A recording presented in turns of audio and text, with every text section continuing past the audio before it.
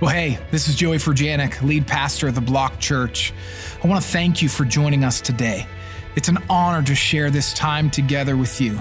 We hope this message will touch, impact, and transform your life and help take us one step further on our journey to revive every block. Hey, church, how we doing today? Well, amen. Welcome again, all of our locations, those online. My name is Joey. I'm the lead pastor right here. Made a good decision to be in the house of God today. And we are in a series called It's Gonna Take All of Us. And we're studying the book of Haggai in the Old Testament. Today's week 4. Our final week is next week, week 5. And I hope you've been blessed by and enjoyed this series. I think as I look at the scriptures, this week, next week, best messages of the series. So let's all finish strong together next week, be in the house of God. And I believe you're going to hear from the Lord today. It's going to be a winning word, a winning word. We're going to have a winning day. And on this beautiful Kelly Green weekend. So, okay. Got a ticket the other day. And expensive ticket. And, well, it came in the mail because I didn't get pulled over. It was like a camera thing. It wasn't a light. And please don't boo me. I got a ticket because I passed a bus, and it was a two-lane yellow yellow line, whatever. So I don't even think the bus was stopped. Okay, and so but I passed, and anyway, got the ticket, expensive ticket. Well, I opened it up, and immediately I was like, my wife did this. Like, I know for a fact Lauren did this. And so I was waiting for her to get home. I was ready. You guys know, before the greeting, I was like, hey, got expensive, you got a ticket. You got expensive ticket. Here, look. And so she's of course annoyed now that I didn't appropriately and properly greet. And she's like, well, first of all, that's not me, that's you. I'm like, no. Like it's definitely, I'm like, look, I can tell it's you or whatever. Like I'm looking at the picture, very expensive, gonna have to miss some purchases here.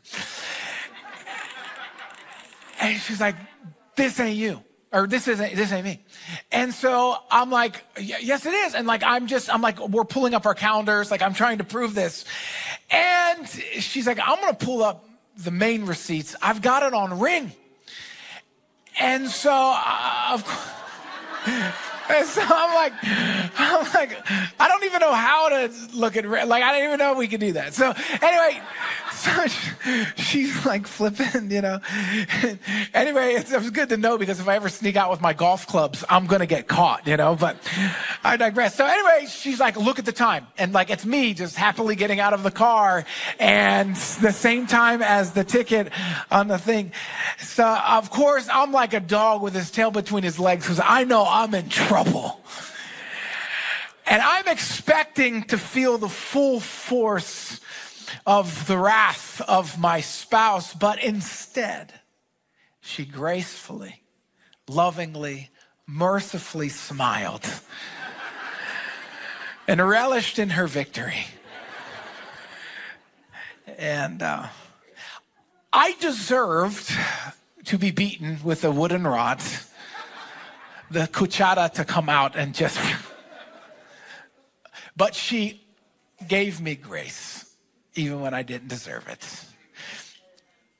It reminded me of the grace of God on our lives, that so many times we don't deserve a second chance. We don't deserve God's blessing, and he gives it to us anyway. So today I want to preach a message titled Undeserving. And I want you to look at somebody next to you, every location, and I want you to look them in the eyes and say, I don't deserve you. I don't deserve you. Some of you are like, oh, not true. They don't deserve me. Get saved. Come on, look at your spouse. This is marriage coaching, marriage with the Mitchells right here. I don't deserve you. You know, one of the greatest and most beautiful truths of Christianity is that we don't deserve the grace we're given. While we were yet sinners, Christ died for us. While we were not a part of his family, he chose and predestined to adopt us. When we made our bed in hell, when we made our life a mess, he comes in to rescue us. When we deny him and say no to him, he loves us anyway. And we see that in the story of God's people in the book of Haggai. You know, God asks them, I want you to go back to the land I've prepared for you. They come out of exile, and I want you to build my house. I want you to build my house before you build your house. I want you to make it a priority to set up the temple where I dwell, where you come, and then you can build your whole life around that. And the people, of course, do their thing first, but we're going to see here God's blessing in spite of it. I'm going to start at verse 4, chapter 2. We've moved to chapter 2 now. The Bible says, but now the Lord says, be strong, Zerubbabel. Be strong, Jeshua, son of Jehozadak, the high priest. Be strong, 3 times. All you people still left in the land. And now get to work, for I am with you, says the Lord of heaven's armies. My spirit remains among you, just as I promised when you came out of Egypt. So do not be afraid.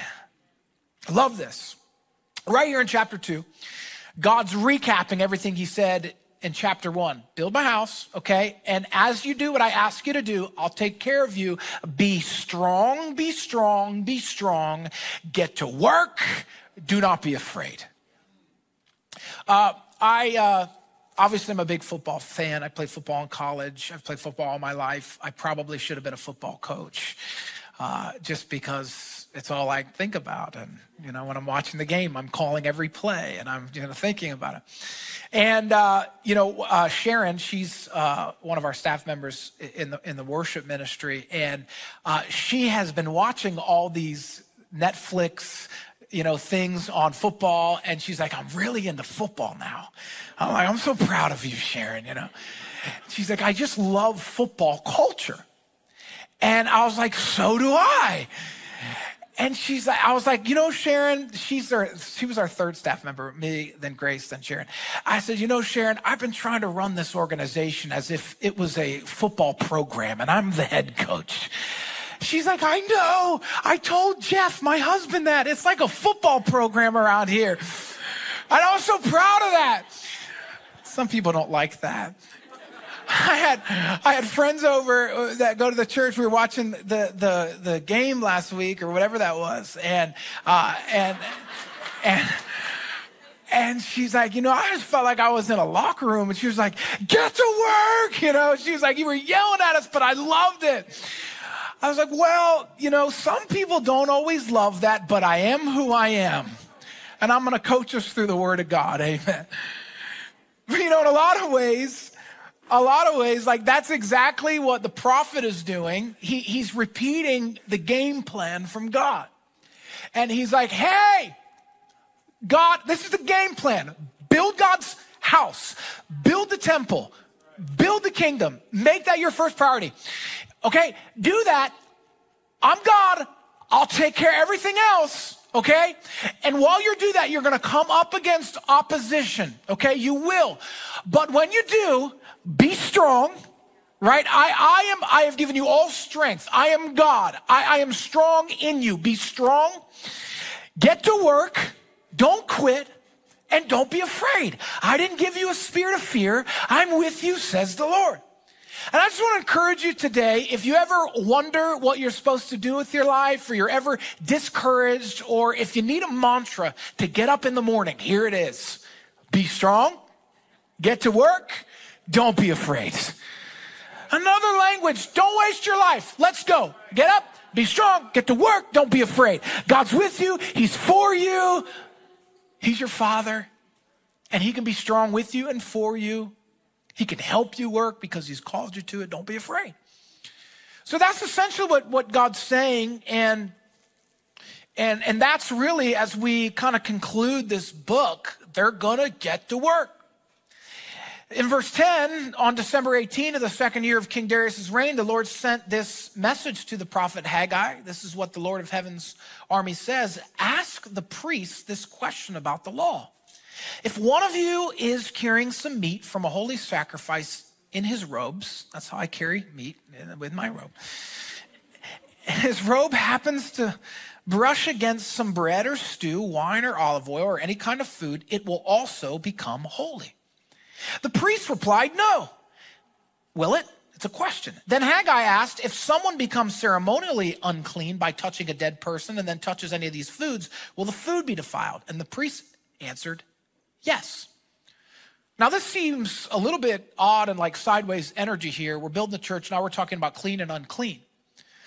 Will it become holy? Will it become unclean? This is important. Haggai questioned the priests. Now, the priests were used to being questioned because the law of Moses was complicated and it had a lot to it.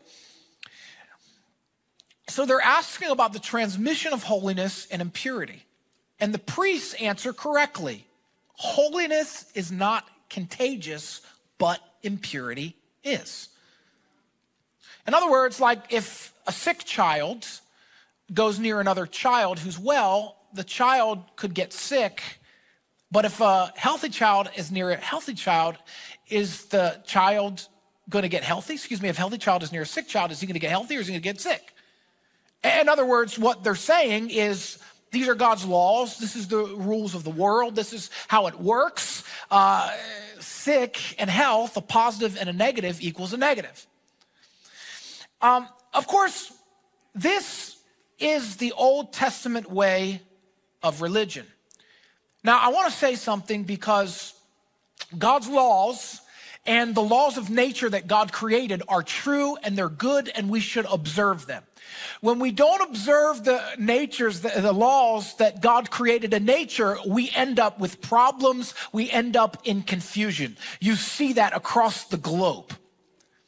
And so I think this is true in that, like, hey, if you listen to dirty music, that's all you listen to, music with language, it's probably what's going to come out of you. If all you're watching is stuff that has impurity and it's dark and it's constant nudity and all this different stuff, like this is the kind of stuff that you'll end up pursuing. Why? Because what you eat, that's kind of what you become. What you feed grows, what you starve dies.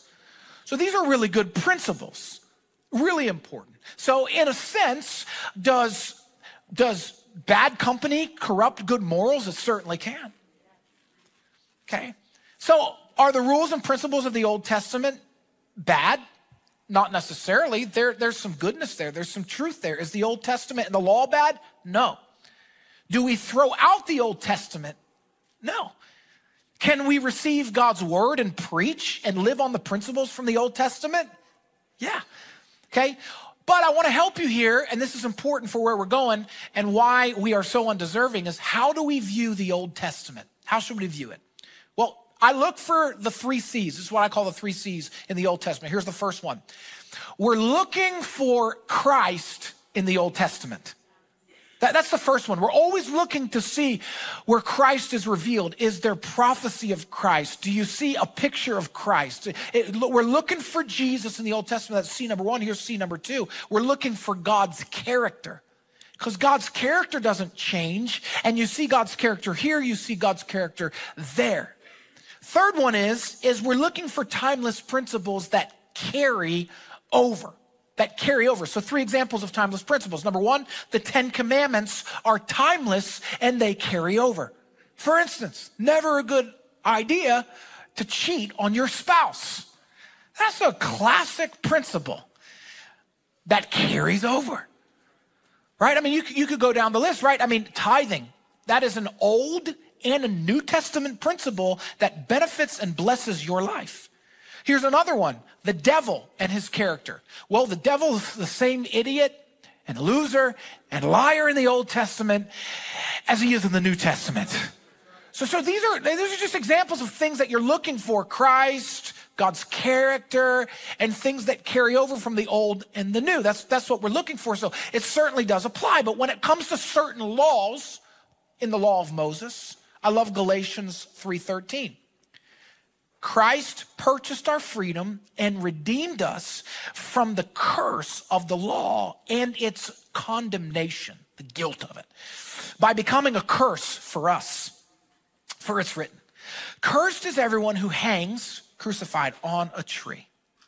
So this is really important, because the reality is without Jesus, without Christ crucified, if we wanted to be right with God, if we wanted God's pleasure, blessing, freedom, if we wanted all these things, you and I would have to be perfect, and we would have to abide by every detail, every, as the Bible says, jot and tittle in the King James of the Old Testament law. And the reality is you and I just not good enough. You and I can't do it. In our own flesh, at some point, you will miss the mark, and it's possible that you might sin. Wait a second. The Bible says that all of us have sinned and fallen short of the glory of God. So the reality is we're already guilty, and there was really no way to be made right with God except a bunch of sacrifices that you're going to have to keep doing over and over and over and over and over and over and over and over. And the problem with the law is that I've got to be so perfect that if I get around anything that's unclean, I'll be unclean as well. We were cursed from the womb, from birth, cursed.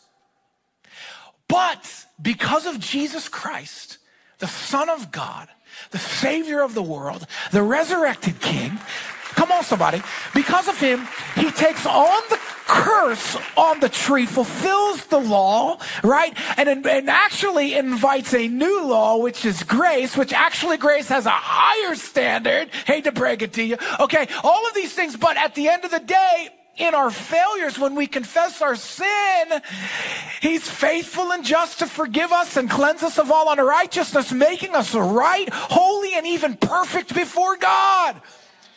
Isn't that crazy? Here's the best part, that now your holiness and your righteousness and your spirit-filled living is now contagious to those who aren't.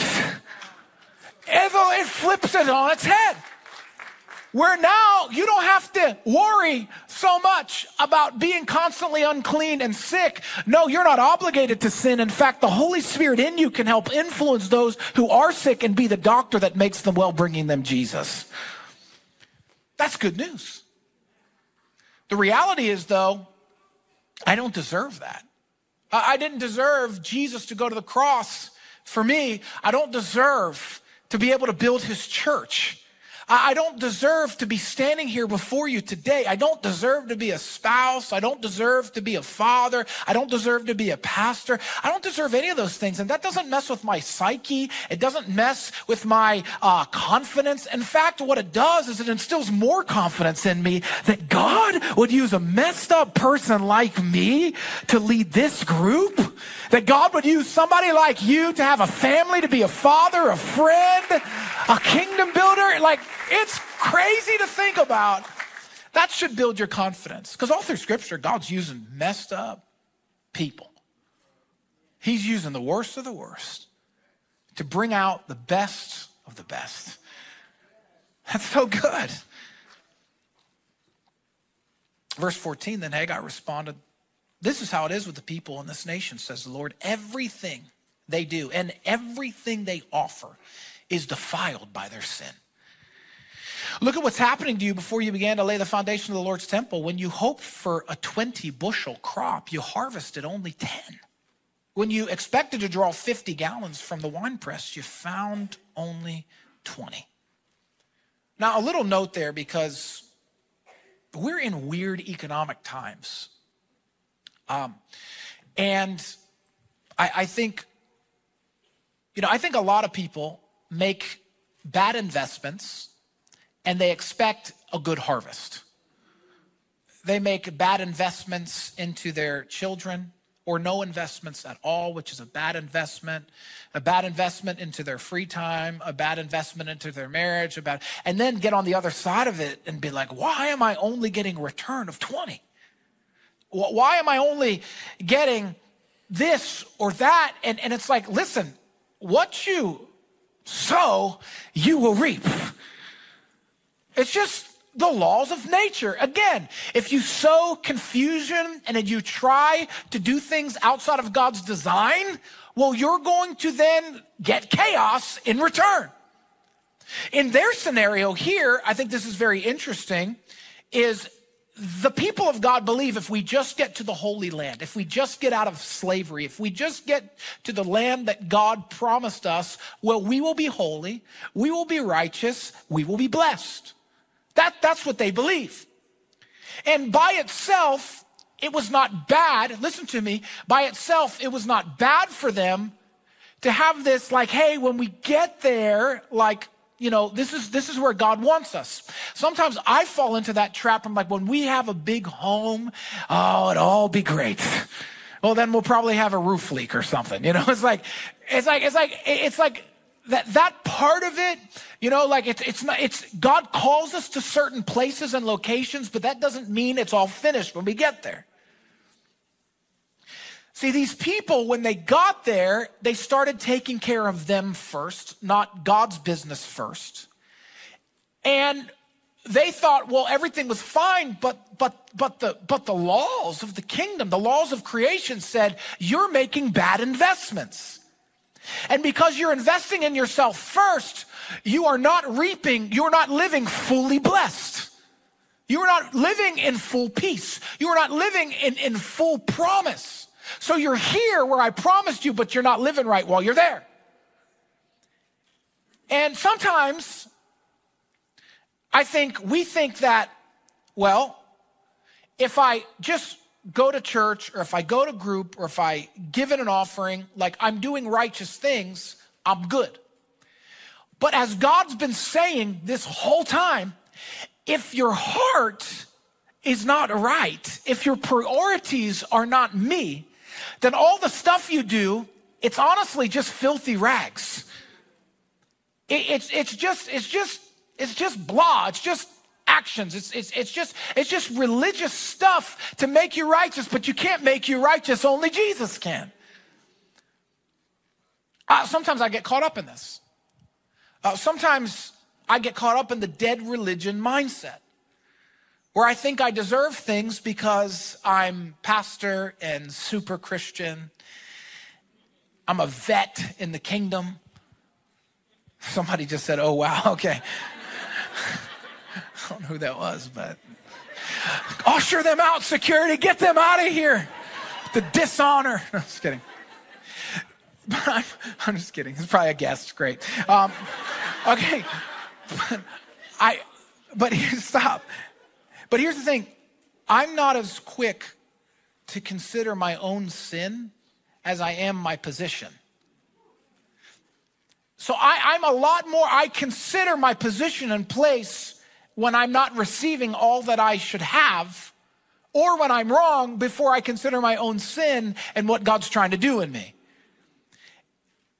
And I think that's a lot of times what we do is we're so arrogant, even when we can't fully confess it or we think we are, where it's just like, God, I'm at church. I get here once every 4 weeks. Like, what do you want out of me? Like, I'm awesome. No, God, like I give $20 in the offering like 3 times a month. God, I go to group every other semester. Like I've served 1 time this past year, or even I serve every week.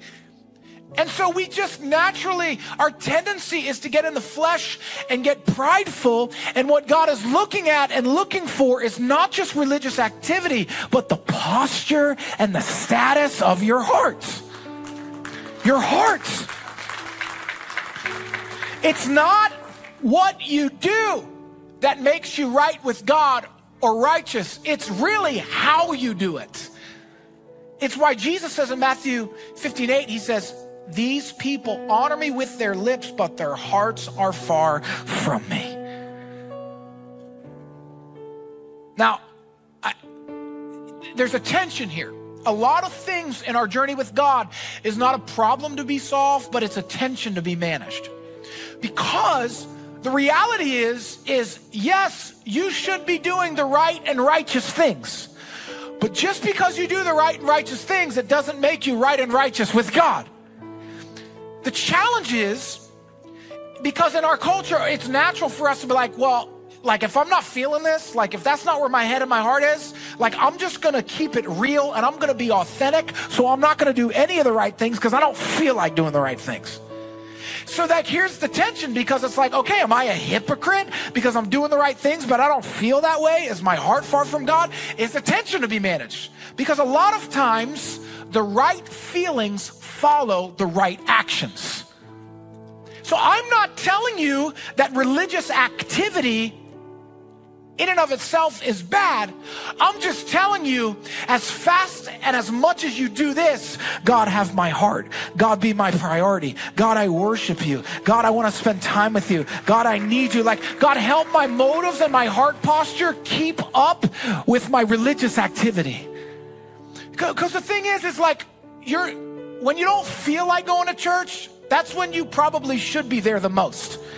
When you don't feel like serving, probably when you should serve the most. When you don't feel like saying sorry, probably when you should say sorry the most. When you don't feel like giving, probably when you should give the most. Like when you don't feel like doing these. And so forget this I'm inauthentic stuff. Like, do what God's asked you to do. And also, God, please make my heart right. God, I want to do this and please you. God, I'm doing this for you, not for other people. When I got to turn that other cheek, God, it's for you. You were crucified and hung on a tree and took the pain. I can take a smack in my face because I'm honoring you. It's not a problem you can solve. It's a tension that you're constantly going to manage. Verse 17. I sent blight and mildew and hail to destroy everything you worked so hard to produce. This is God. Eesh. Even so. And just pause there, verse 17 for a second. Like, guys, like the devil doesn't always ruin your day and make everything bad. Sometimes you ruin your day and make things bad. And sometimes, and like, trust me, I hate the devil and I want to blame him for everything, but sometimes it's just me acting like him. Sometimes, very few. It's just like right there. Very, it's like, but it's like, but here's the rules. Like, here's the laws of the kingdom. Here's the laws of nature. Like, you didn't sow, so you're not now harvesting. Like, you sowed bad seed, so here's what it's producing: hail, blight. I don't know what that is. Mildew. I don't want mildew. Even so, you refuse to return to me, says the Lord. Think about this 18th day of December, the day when the foundation of the Lord's temple was laid. Think carefully. Verse 19. I am giving you a promise now while the seed is still in the barn, while it's in the ground. You have not yet harvested your grain, and your grapevines, fig trees, pomegranates, and olive trees have not yet produced their crops. But from this day onward, I will bless you. My God. The thing is for over a decade, doing it my way, doing it my way, doing it my way, doing it my way, doing it my way. And God is still communicating with them. God is still involved with them, going, okay, I know, here's another chance. Like, you don't deserve this, but even while you're putting and not putting seed in the ground, I'm ready to bless you and pour out. What's the difference? Because, listen to me, because of their renewed obedience, God promises his full blessing. Finally, years and years later, and through this discourse with God, finally the people are like, okay, my bad. Please forgive me, and don't just forgive me. I am going to repent now. I'm going to turn all the way around from my sin, and we're going to get to work on what you've called us to do. We are going to be strong. We're going to get to work. We're not going to be afraid. And God goes, bam.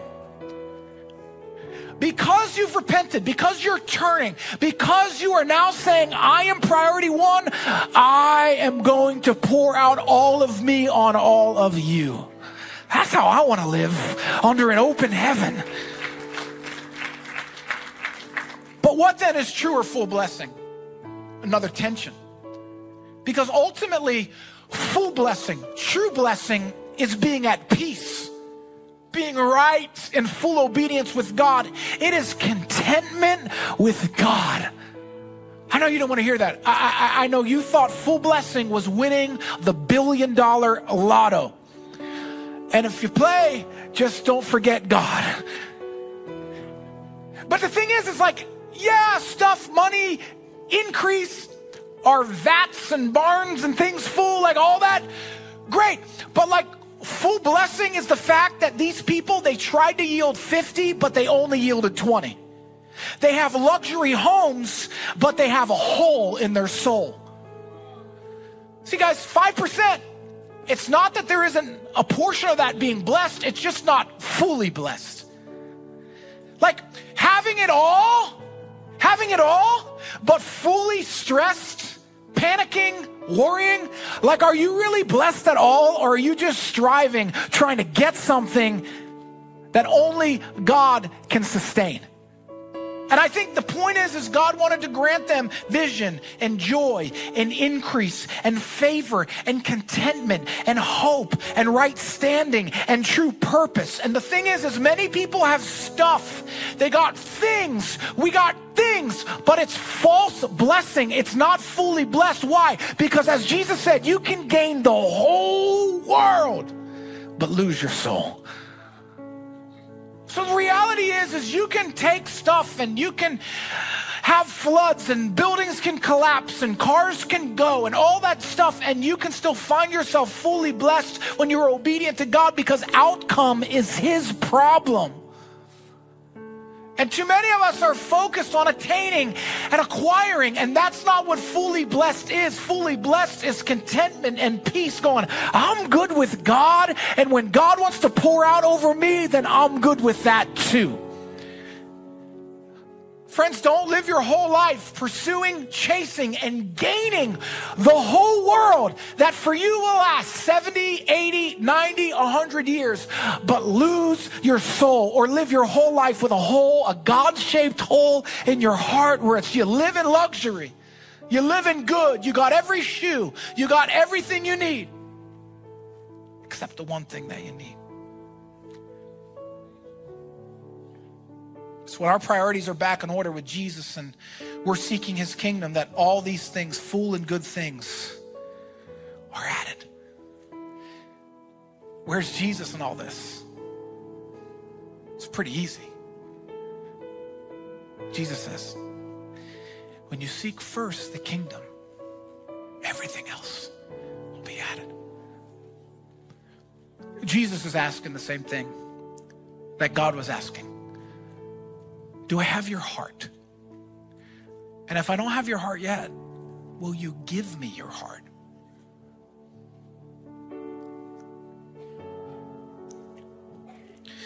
Our works, friends, can't save us. We can't earn His love. But listen to me. Repentance is required in order for forgiveness to be granted. And the same goes with blessing. Obedience is required for full blessing to be sustained in our life. The heart of God in the book of Haggai, and I'm closing, it desires an authentic and active faith that prioritizes Him. This is the same standard that Jesus has for you and I.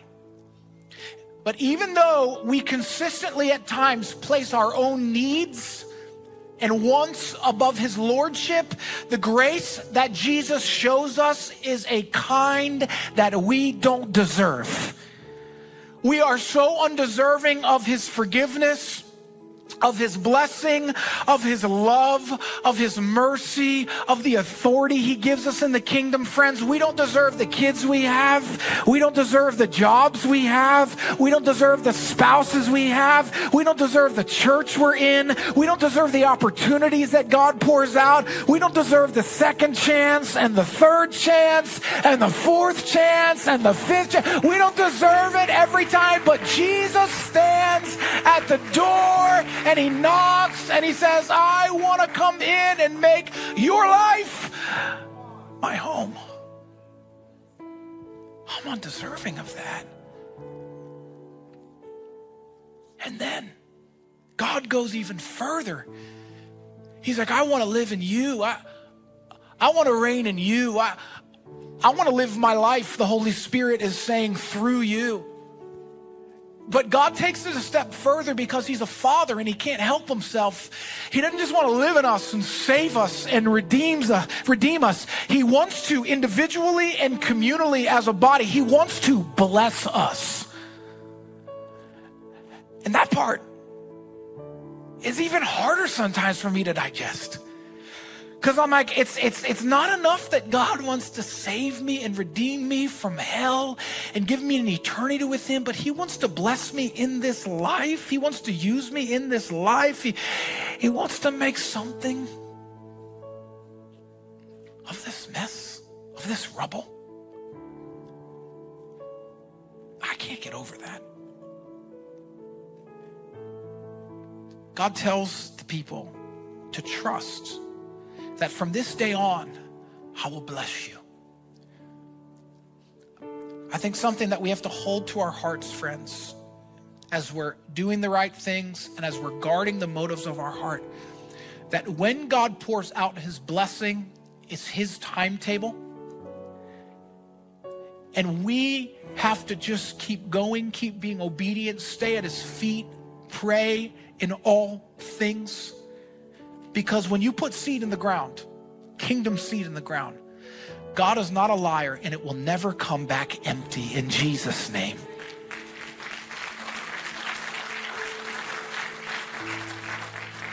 I'm going to close today, and I did want to say that continue to pray for us. We are obviously in Here to Stay, which is our 2-year vision campaign. We're a year in, and we are raising additional dollars, as you know, or maybe you don't know. We're raising money so that we can revive every block forever. We're here to stay so that we can continue to revive every block. Some of how that plays out, not all of it, some of it plays out with the church securing its future by having a home and homes of her own. And we've made some moves in some areas. One of the biggest needs we have is a broadcast facility, the largest facility of our churches, if you will, that will allow us to not only broadcast more efficiently, but will also allow us to have conferences and offices, events, serve our city and our community and our region better. I mean, we gotta have this as a church family for the future. And so we've invited you to give, and for some take a step in giving for the first time, for some elevate your giving to be a tither, to give above and beyond, and you'll continue to hear this periodically. But I want to close this time. There's actually a commitment card on your chair, and there will be a QR code that comes on the screen in the next moment.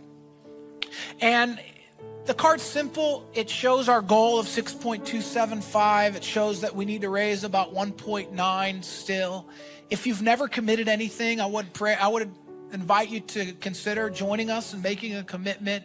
Maybe you're like, I want to elevate my commitment after last year. I've gotten a raise. God's done some things. I want to make some changes. If you've already committed, you don't need to fill this out. But there are opportunities for you to take steps. Maybe you have stored assets. Listen, in a tough economy, no better place to invest in the kingdom of God. And those who have know it's true. So what we're going to do is we're actually going to watch Scott and Lisa's story, which I think will really encourage you. After that, we're just going to sit and be still. The worship team is going to sing a song over you. We're going to just take some time in our seats to think about the Lord, be thankful. Remember, we're undeserving. For some, we're going to fill out this card or take a picture of the QR code to come back to it and pray over it later. But I just want to pray God's blessing over you today. Father, thank you for gathering your church and your people. Thank you for what you're doing in our church and in this city. Thank you that the best is ahead. Thank you that you're saving people and healing people. Thank you that you're moving in our midst. God, would you bless your people today and speak to them in Jesus' name. Thanks so much for joining us today.